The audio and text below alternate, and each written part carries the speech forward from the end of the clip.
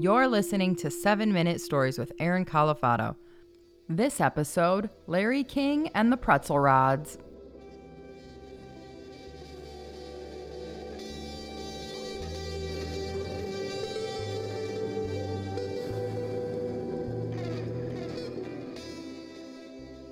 As we pulled up to the curb, I told Corey to slow down just a little bit because I wanted to look out my passenger window at the tiny little brick ranch house in front of me. As soon as I laid eyes on it, all these memories started flooding back. See, earlier this afternoon, Corey and I had decided that we were going to go in and around the Cleveland area and look at all the houses that our grandparents grew up in or spent time in or that we spent time in. I mean, even though most of our grandparents have passed on and most of them didn't live in these houses, it was a way for us to pay homage to our past and connect with them in a way. And now it was my turn, and I'm staring out the window, and I'm in Euclid, Ohio, just east of Cleveland, and I'm looking at my Grandma Lynn's house. Her name was Marilyn Fitzgerald. Before she married my grandfather, Joe Califato, and Marilyn Fitzgerald, Grandma Lynn, was a very fiercely independent woman. She was that way before she married my grandfather, and she was that way after they got a divorce, which wasn't very common at the time. And they got divorced very early on. In fact, I don't remember them ever being married. That's how long ago it was. And so she never remarried after that.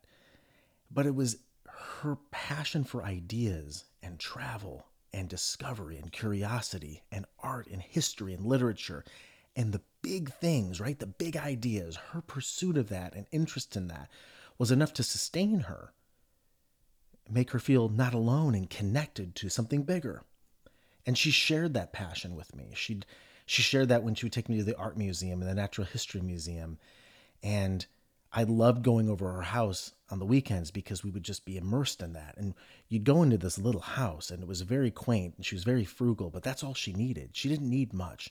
You'd go into this little garage. It was connected to a small utility room with a washer and dryer. And then there was this tiny little kitchen table. And then you go into the living room, and it had an essence of smoke because she smoked all the time. She didn't smoke anymore when I was growing up because she got emphysema because she smoked so much. And she had a little breathing thing that she called a puffer. And that kind of kept her alive for many years. And you'd go into the living room, and you would see all the paintings on the wall, and you would see stacks of books about art and history and politics. And if you go down the hallway, there'd be 3 tiny bedrooms, 2 of which my father and my uncle used to sleep in when they were growing up, but they were empty now, and 1 tiny bathroom, and that's all there was. A very simple existence. And when I would go over there on the weekends, I would stay in one of the rooms, the room my father grew up in, his bedroom. And I remember one night, I fell asleep just like a normal evening, and I woke up at 2 o'clock in the morning. And I remember that because the big red alarm clock said 2 a.m. And I don't know what jarred me, but I could hear, it sounded like old-time radio kind of coming down the hallway. And when I walked out of the bedroom, I looked down the hallway to where the kitchen was, and I saw this glow of light. And I slowly walked down there. And when I looked into the kitchen, I just saw my grandmother just standing there like it was the middle of the day. And she's making a grilled cheese sandwich. I see her flipping the grilled cheese up in the air. And I didn't want to scare her, so I whispered, "Hey, Grandma." And she turned around. She goes, "Oh, Aaron, you can't sleep?" I said, "No." I said, "But what are you doing up?" I had to be like 7 or 8 years old. I'd never seen anybody up past like 10 p.m.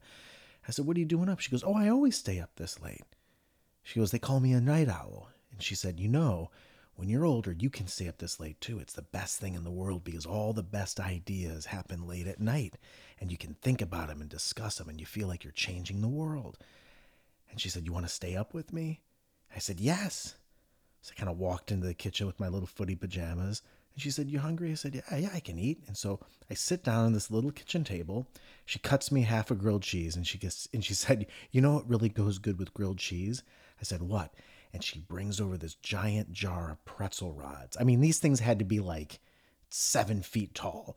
It felt like, and I remember her hand and her finger sort of just plucking the pretzel rod out of the jar, and she handed it to me, and I was starving, and I'm just licking the thick layer of salt off the pretzel rod and crunching it. And I'm sitting with my grandmother eating pretzel rods and grilled cheese, and she brings me a ginger ale. We're just sitting there. And that radio sound I heard is the radio. It's this giant radio on her kitchen table with the bunny ears. And I hear this guy on the radio, and I hear him say something like, John in Perth Amboy, you're on. And I said, who is that? She goes, this is a guy named Larry King. So who's Larry King? She goes, he's a great interviewer. And she goes, he has guests on his show, and they have long, hour-long conversations that go on and on about all kinds of things. I said, really? She goes, yeah, they have scientists on and artists and politicians and thinkers. And he does this every week, and it's the best in the world. She goes, I listen every night over and over again.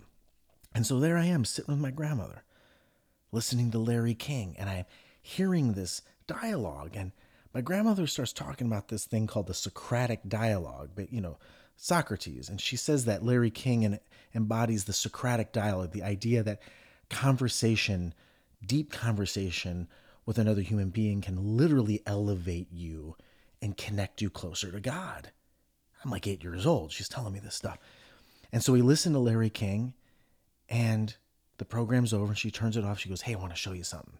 And she walks me into the living room, and she puts in this cassette tape. She presses play. She goes, I want you to listen really closely.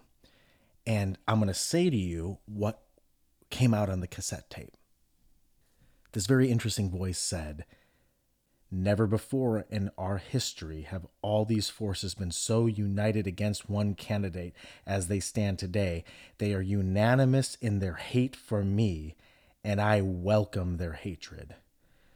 I should like to have it said on my first administration that in it, the forces of selfishness and of lust for power met their match. I should like to have it said of my second administration that in it, these forces met their master. I said, Grandma, who is that? She goes, well, that's President Franklin Delano Roosevelt, the greatest president of our time. And then she sent me to bed. In that moment, that evening, with Pretzel Rods and Larry King and FDR, I knew something had changed in me. And I went to bed with a whole new curiosity for a world that was in front of me in my life. And that was thanks to her. And I kind of came out of my fog and memory, and I'm back in the car at the beginning of the story, and I'm sitting next to Corey, and she goes, you ready to go? And I sort of looked out the window one last time. I said, yeah, I'm ready. And we moved forward down the street, and she said, you hungry? I said, yeah, I am actually. She goes, where do you want to stop? I said, you know what? Why don't we stop at a grocery store? Because I just have a real taste for pretzel rods.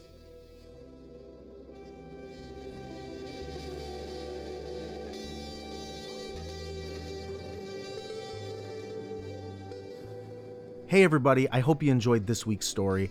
I just wanted to take a couple of seconds to tell you how important it is to me and how committed I am to making sure that 7-Minute Stories is an authentic space where you and I connect through the art of storytelling without any dependency on ads or advertisements or anything like that.